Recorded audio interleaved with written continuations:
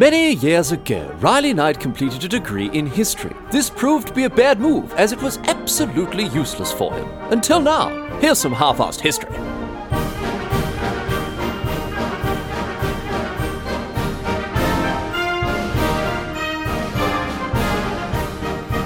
What's going on, mate? Great to have you along for some more half-assed history. This week on the agenda, going to be having a chat about a bloke named Johann Friedrich Struensee. And whatever you want to say about my French pronunciation or my bloody anything other German, don't even worry about that. Better at German than I'm in English when it comes to pronunciation. That's an easy game here. So anyway, Struensee. We'll probably stick with Struensee because otherwise I'm going to sound like a pretentious idiot. So Struensee, right? He's this bloke who, in the late 18th century, he managed to more or less become the de facto ruler of the Kingdom of Denmark. And how did he do this? You may ask. Being of common blood, he's not a royal, not a noble, nothing of that kind. You'll be amazed to learn that he did it by, in all seriousness, sleeping his way to the top. That's right. We've all heard of this sort of thing, right? We've all heard of, people willing to do whatever it takes to advance their career, but you wouldn't think it would turn you into the more or less the regent of a European kingdom. But that's what happened here for Struensee, our mate here. It is an accurate, if somewhat selective summary of what this bloke managed to do, as there are a couple of other things going on for him, outside of that ultimately ended up with him taking control of Denmark. And that's exactly what we're going to get across today. All thanks to, once again, she's done it again, 2 in a row, bloody legend, Birke Uhrenschläger. She's, still can't really say her name, but thanks so much all the same, Birke, mate. Sorry about the mispronunciation. Danish a lot harder than German. At least in German, all the letters actually, do what they say on the tin. Anyway, Birke got in touch with a bunch of different suggestions, Norwegian heavy water sabotage from last week, of course, and this bloke this week, plenty of others, and so maybe this will just turn into the Birke show. I don't know. We'll see how we go, but this week, this story, too good to pass up. So I suppose, apologies to all the other listeners whose suggestions are being eclipsed by the premium top shelf Birke offerings. Sorry, everyone. I'll get around to them at some point. Anyway, this bloke, Johann Friedrich Struensee, right? He was a doctor, and he rose through the ranks to become the King of Denmark's personal physician. And from there, he pivoted marvelously to basically supplant the king and take control of the country. And I'll tell you this, he did a bloody good job of things too, I reckon, once he was in the top job, but we'll get across that a bit later. And of course, we'll get across his rather grisly end. I don't want to spoil it, but there is a good bit of horrible murder this week. Don't worry about that. But before all this, we've actually got to talk about the king himself, and then we'll bring in our mate Struensee a little bit later on. So let's get underway. We're going all the way back to 1749 here to the 29th of January, when Christian the 7th of Denmark is born. He is born as the son of Frederick V. Since 1513, every single king of Denmark has been called either Christian or Frederick, and alternating, they sort of take it in turns. And we had this great big bloody long line of Christian Frederick until 1972 when Queen Margrethe II took the throne. But interestingly, she counted herself as a Christian and so called her son Frederick. Her dad had been called Frederick. She counted herself as a Christian. Then her son's Frederick. So keeping the pattern going, every second one's still going to be a Frederick. Her son, by the way, Crown Prince Frederick, is someone you may have heard of, especially if you're an Australian. He's the one that met Mary Donaldson in a pub in Sydney in 2000 at the Olympics and bloody married her. So the next Queen of Denmark is going to be an Australian. Good on you, Mary. I mean, monarchies are obviously obsolete and unnecessary, but still, you always want to see another Australian come good like that. So good on you, Mary. Good on you. You've done what you've come good, eh? Anyway, back in 1749. Young Christian is born. His mum sadly dies when he's 3 years old. So he's very, very young kid losing his mum. They're very tragic. Sad for anyone. But his dad remarries, this time to a woman named Juliana Maria of Brunswick-Wolfenbüttel. Remember her name because she's going to come up again a bit later on. But anyway, in 1766, at the age of 16, he becomes Christian the 7th of Denmark when his dad, Frederick V, dies. Now, this poor young bloke, he wasn't the most stable fella. He may have had schizophrenia. He had a couple of different mental health issues for sure. These days, we tend to think he was schizophrenic. He definitely had trouble conducting himself as you might expect a king to, regardless of what was going on with him there. He was unable to control his emotions and his impulses. He had his mental health issues made it more or less impossible for him to govern. And, he'd do some of the most ridiculous things. He'd play leapfrog over the backs of dignitaries as they bowed to him. He'd cut about Copenhagen at night with a gang and try to beat people up with a spiked club. He would slap visiting diplomats about the face if they said things he didn't like, and They'd throw furniture out the palace windows. One time he even put pins in the cushions of his grandma's seat.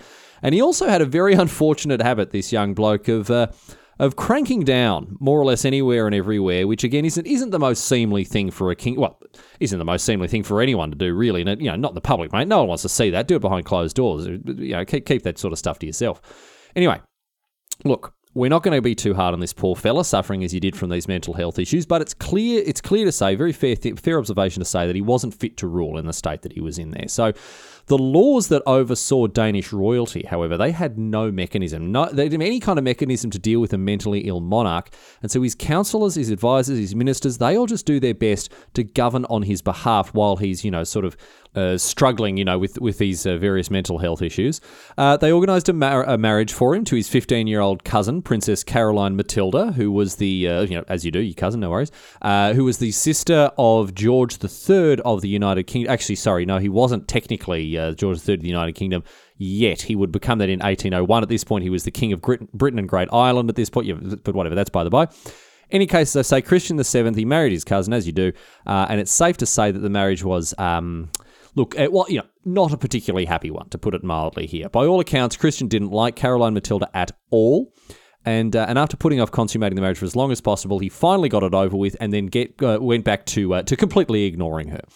Now, look, he was not a very happy bloke at all, and his ministers were looking for any and every possible way to treat his illness, and this is where our mate Johann Friedrich Struensee comes in, right? Because Struensee ends up playing an enormously, a pivotal role in the king's life. So let's jump back a couple of years and have a chat about sort of how he gets to where he is when he comes into the story of Christian the Seventh here. So Struensee was born in 1737 on the 5th of August. He's a little older than Christian. He's 12 or so years old. He was born in Prussia as the son of a theologian, and he studied at the University of Halle, where he became very interested in Enlightenment ideals, reason, progress, liberty, constitutional government, separation of church and state, all that sort of thing. Absolutely bloody brilliant. Love all that. And when he was a bit older, in his 20s, he moved to Altona, which at the time was part of Denmark, a town just on the outsides of Hamburg. Hamburg at that point was its own sovereign city-state. It was a bit like Singapore is today, but it was surrounded by Danish territory there to the north and to the northwest where Altona is. Anyway, so Struensee lives in Altona for 10 years. He had a great time. He worked as a doctor, and after, I guess it originally kind of struggled a little bit to make ends meet, make enough cash for a while there, but eventually he settled into a very comfortable lifestyle. He wrote extensively, mainly Enlightenment philosophy, and he made friends with some aristocrats who used to be part of the royal court in Copenhagen. Now, the royal court had done its best to hide Christian's mental illness from the public, and most people didn't know of his condition.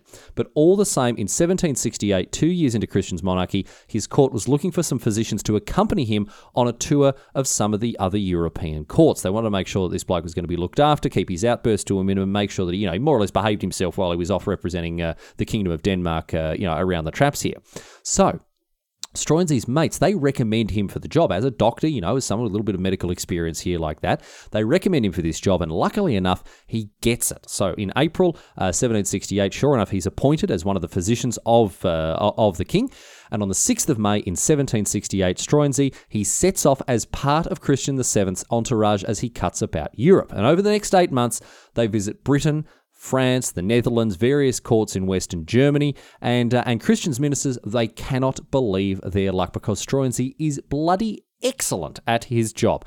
He seemed to have had a very, very positive influence on the king indeed. He was calmer and more collected, and as they put it, he caused fewer embarrassing scenes. And obviously, when you're trying to manage someone like that in very high, high important situations like that with other monarchs, other dignitaries, whatever else like that, very important, of course, to represent the royal court of Denmark in a favourable light. And the tour, as a result, was much more successful than they had ever hoped it could possibly be. So, when they arrive back in Copenhagen in January 1769, Struensee is immediately offered a job as Christian's personal physician, which of course he accepts. He's bloody good at this job, and this is going to be a huge leg up for him entering, into the royal courts, the world of the aristocracy, all that sort of stuff. Our boy, he's really come up with his position. There came the honorary title of a state councillor and a position at court, not to mention, of course, direct access to the literal King of Denmark. So, nice one there, Johann. You've really done yourself proud. And I will tell you this. Struensee did not waste the hand he'd been dealt, not at all. He very quickly moved to solidify his position, not just as a member of the king's personal entourage, but also as a courtier. You know, his political position within the court, the Royal Danish Court. He moved to very much cement his make sure that he had a good foundational base when it came to the continued verticality of his career, because that's what he's very ambitious by the sound of things. Throughout 1769, he cemented himself as a trusted associate, trusted ally of the king.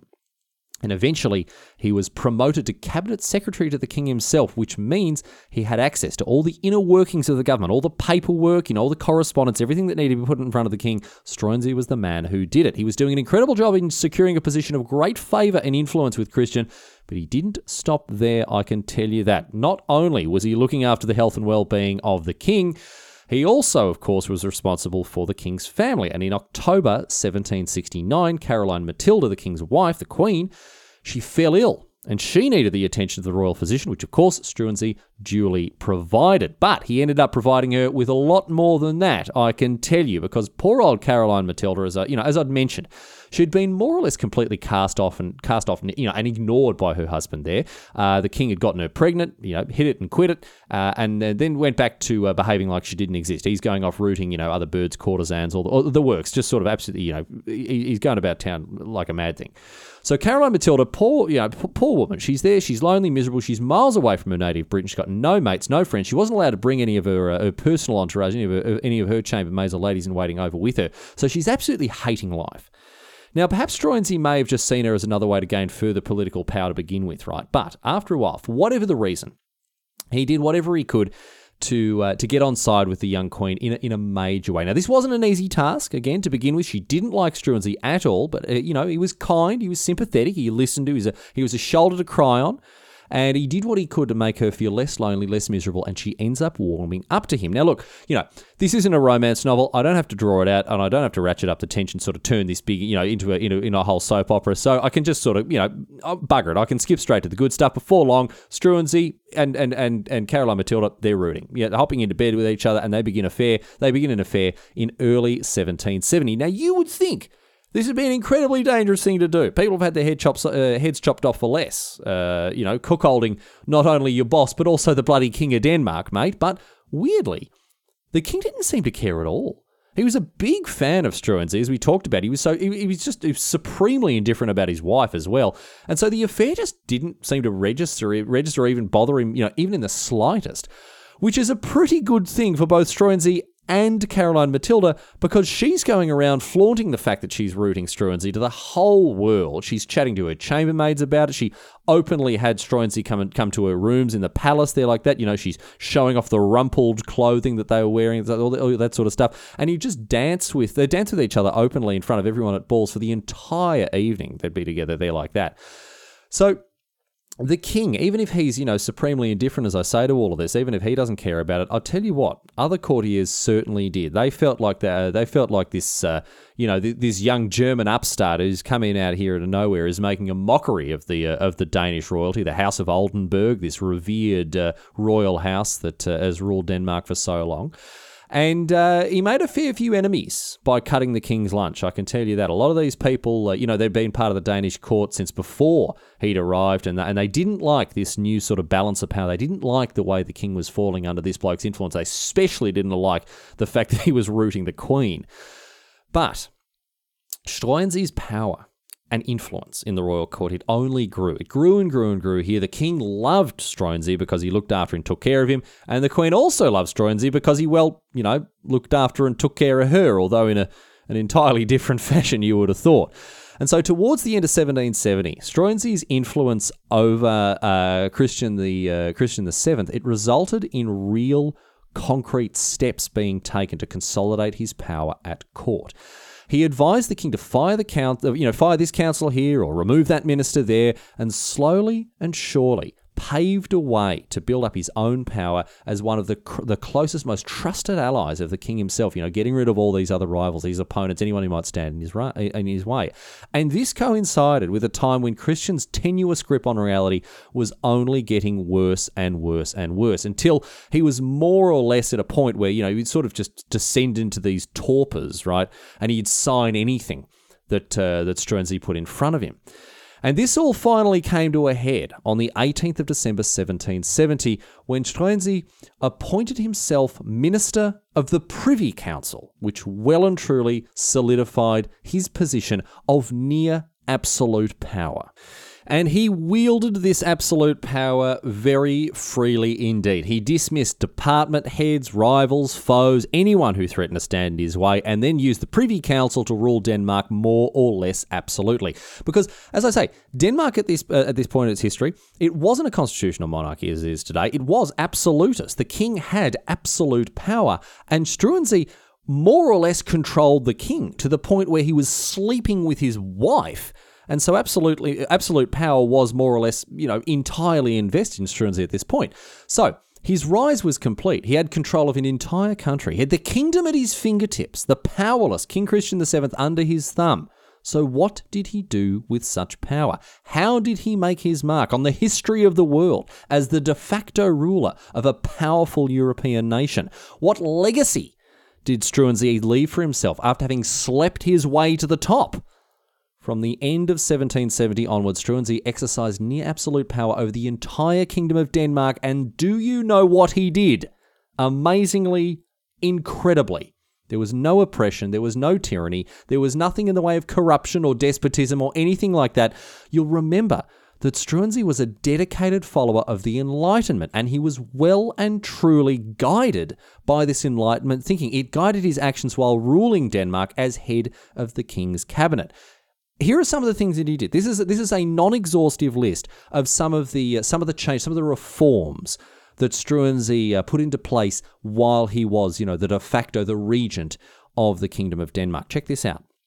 He abolished slavery, abolished indentured servitude. Forced labour of every kind was abolished by this bloke, both within Denmark and throughout its colonies.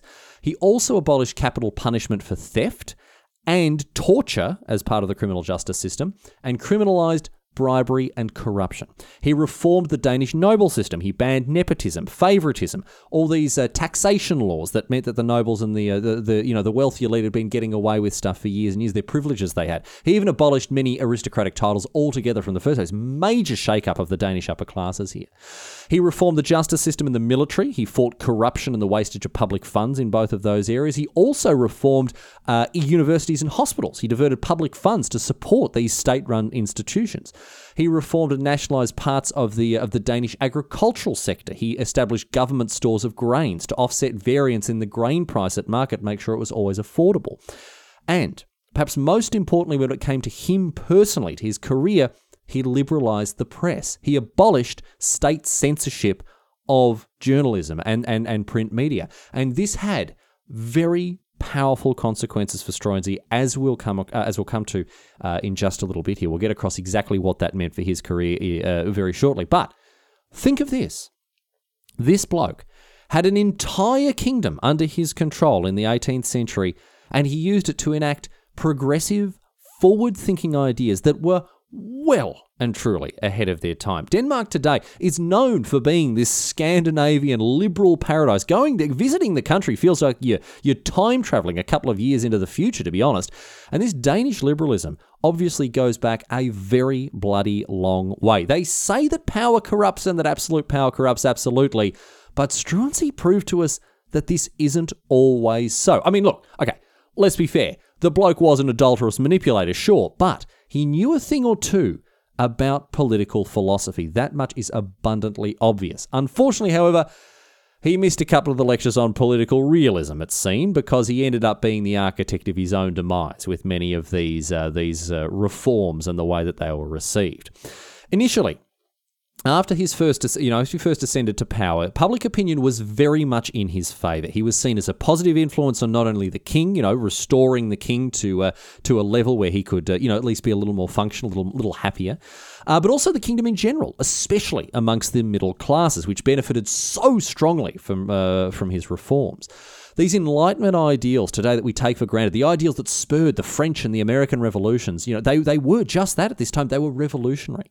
And while Struensee's Enlightenment thinking brought him a great favour to begin with, unfortunately for him, it didn't last. I mentioned before that he was the architect of his own downfall, and he certainly was, thanks to his decision, more than anything else, his decision to liberalise the press, establish a free press uncensored by the palace. This was eventually the petard upon which he was hoisted. Because it resulted in two things. One was very funny, and the other, to be honest, was not. Number one, the funny one first, was, more or less exactly what you would expect from a certain kind of person.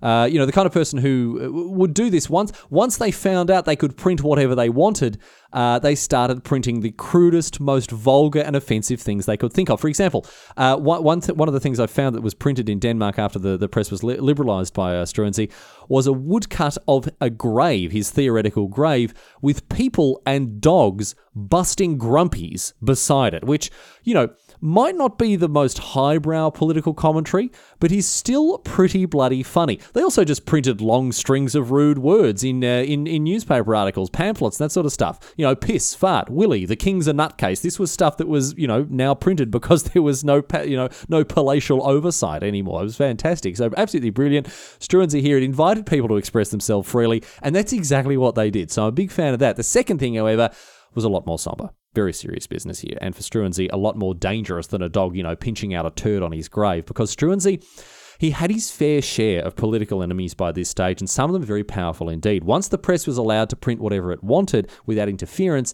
these people, they made their voices heard. The people that Struensee's reforms had affected the most negatively also happened to be, of course, the wealthiest people in the country. This ruling elite, the aristocrats, the nobles, they were not happy with how things had ended up under the de facto regency of this upstart German, this grubby German commoner who'd come along and upset the apple cart. They were happy with how things were before this bloke had come and stuffed it all up for them. So they started to spend their money to make their voices heard. They started to distribute newspapers and leaflets and pamphlets. The newly uncensored press was the perfect vehicle for them to stir up anti-Struensee sentiment. Reams and reams of paper were printed, criticising and denouncing Struensee in order to turn public opinion against him. And unfortunately for Struensee, this dedicated smear campaign ended up being very successful indeed. And what could he do? He was living, they say the pen is mighty and the sword, and he wasn't living by the sword, he was living by the pen. You live by the pen and you die by the pen. And this is what happened here to Struensee. Spoilers alert. The papers printed endless criticism of him. And look, in fairness, some of the criticism was perhaps warranted. The papers accused him of having no respect for Danish culture or customs, and this wasn't exactly an unfounded accusation because he couldn't even speak Danish. He insisted that all the court business was conducted in his native German. And on top of that, he purged countless public servants from government positions as part of his determined fight against nepotism. But then the replacements that were brought in were much less experienced or much less competent, really. And some of them were only employed because Struensee knew that they'd be loyal to him, which was, a new type of nepotism entirely. So some of the criticisms were, at least they had a reasonable foundation. Some were a little more baseless. They included the way that, he'd more or less deposed the king by sidelining him from political relevance, which you could argue, I suppose, he did, but also the king just wasn't, mentally fit for the task, the challenge of ruling a kingdom. Nonetheless, this sidelining of their monarch, it had rubbed a lot of Danes the wrong way. I mentioned that, his mental health issues obviously kept him from doing his job, but they were also hidden from the general public. Most people didn't know that he was struggling with, what they thought at the time was just madness and insanity. Obviously, today we can be a little more sympathetic, a little more informed about how things actually were for this poor bloke. But most of the Danish populace, they didn't know that Christian wasn't fit to rule, and so they were angered by the perceived marginalisation of their king. And in addition to this, let's not forget that the bloke was rooting the Queen, which put a lot of people offside in its own right, especially in July 1771, when Caroline Matilda gave birth to her second child, a child who was said was to bear a very striking physical resemblance to Struensee himself. There was a lot of angry speculation over who the father was, and you can probably guess the ending. Today, it's more or less accepted as fact that young Princess Louise Augusta was indeed the daughter of Struensee, although she was officially recognised, officially considered the daughter of Christian VII, and as a result, inherited all the titles and the pomp and circumstance from her supposed father there. Anyway, ultimately, the ultimate result of this liberalisation of the press, quite apart from everything else, was public opinion firmly turning against Struensee, who by the end of 1771, after a year of being in control of the kingdom, was still ploughing through reform after reform after reform. Bugger what the people are saying about him. He's still there, forcing through these reforms, letting the Age of Enlightenment well and truly take hold in the Kingdom of Denmark. Throughout this period, as the de facto, I might add, while he was the de facto leader of Denmark, he issued over 1,000 new orders. He showed no sign of slowing down whatsoever. However, it wasn't to last, because in 1772, in early 1772, it would all come to an end for our mate Johann Friedrich Struensee.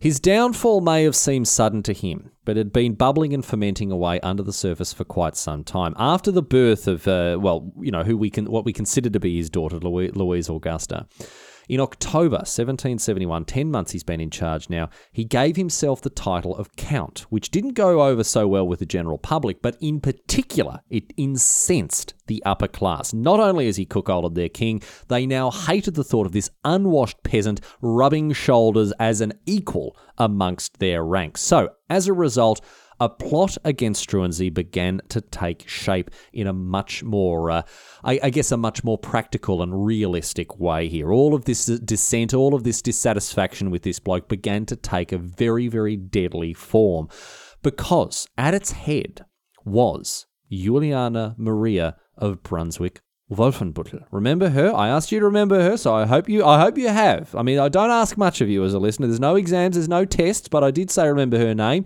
She was the stepmother of Christian VII, stepmother of the king, the second wife of his father, who sought to take power away not only from Struensee, but also from the king himself, so as to see instead herself and her son in charge of things.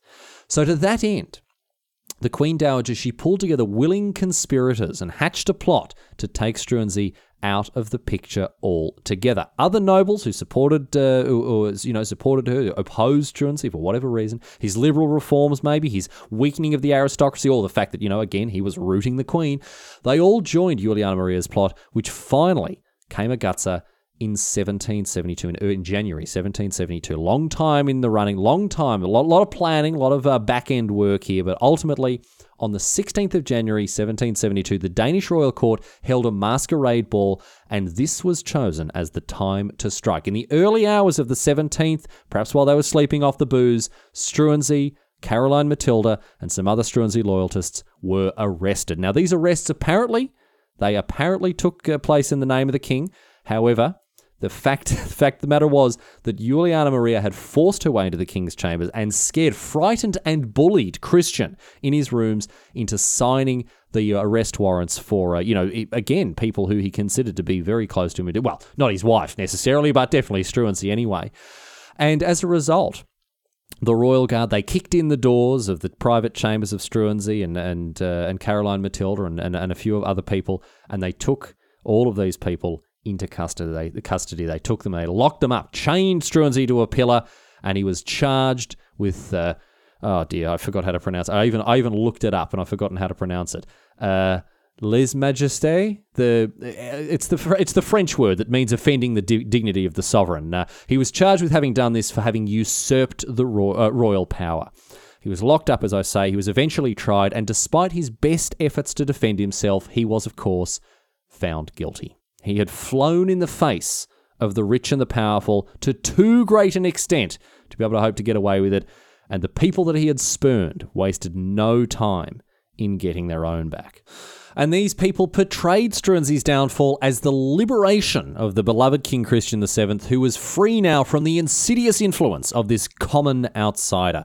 You know, not just like in the papers and that sort of thing either. They really took it to the next level. They put Christian in a golden carriage and drove him through the streets of Copenhagen. And as Monty Python might say, there was much rejoicing. It was a very clever PR move from the anti-Struensee camp, who successfully stitched him up as an adulterous, traitorous usurper. Now, poor old Struensee, he remained imprisoned in Kastellet, a fortress in Copenhagen, until the 28th of April in 1772. And on that date, the punishment with which he'd been sentenced was finally carried out. Now, you'll remember that he had abolished the death penalty for theft, but unfortunately, this didn't cover the theft of a kingdom or of a queen's fidelity, it seems, because tragically, Struensee was sentenced to lose his right hand and also, perhaps a little more tragically, his head. And so, after having his right hand cut off, it took 3 blows from an axe to finally sever Struensee's head and end his life. And his body was then disemboweled and quartered, while his head was impaled on a spike and displayed to the 30,000 people who had flooded the streets to catch a glimpse of the whole grisly affair. But it wasn't just the execution of Struensee that Juliana Maria had been carefully plotting. Other elements of the plot were running smoothly as well. She engineered a divorce between her stepson Christian and Caroline Matilda, who was then sent into exile, where sadly she died a few short years later at the age of 23. And now, with very few obstacles between her and Christian VII, Juliana Maria finally had her turn to be thrust into a position of power. Between 1772 and 1784, she and her son Frederick, the half-brother of Christian VII, they became the de facto regents of Denmark, just as Struensee had been, although their politics were nowhere near as bravely forward-thinking. In fairness, his half-brother Frederick was definitely more liberal-minded than many at the time, but it wasn't this radical, revolutionary Enlightenment thinking that Struensee had been so heavily influenced by. In 1784, however, this regency came to an end when Christian's son, also named Frederick, of course, took over as a crown prince regent on behalf of his father. And finally, the troubled life of poor Christian VII ended on the 13th of March 1808, and his son became King Frederick VI. Christian was a long way removed from reality by the end, but he always seemed to harbour a deep sense of regret for what had happened to his friend Struensee. And in fact, today, you can still see the lasting impact, the lasting legacy that this regret, perhaps even this guilt, had on the addled mind of this poor man. Because in the Danish state archives, there is a drawing that Christian did of Struensee and one of his allies, who was also executed in April 1772. And on the drawing is written a short and absolutely heartbreaking phrase in German. Ich hätte gern beide gerettet. I would have liked to have saved them both.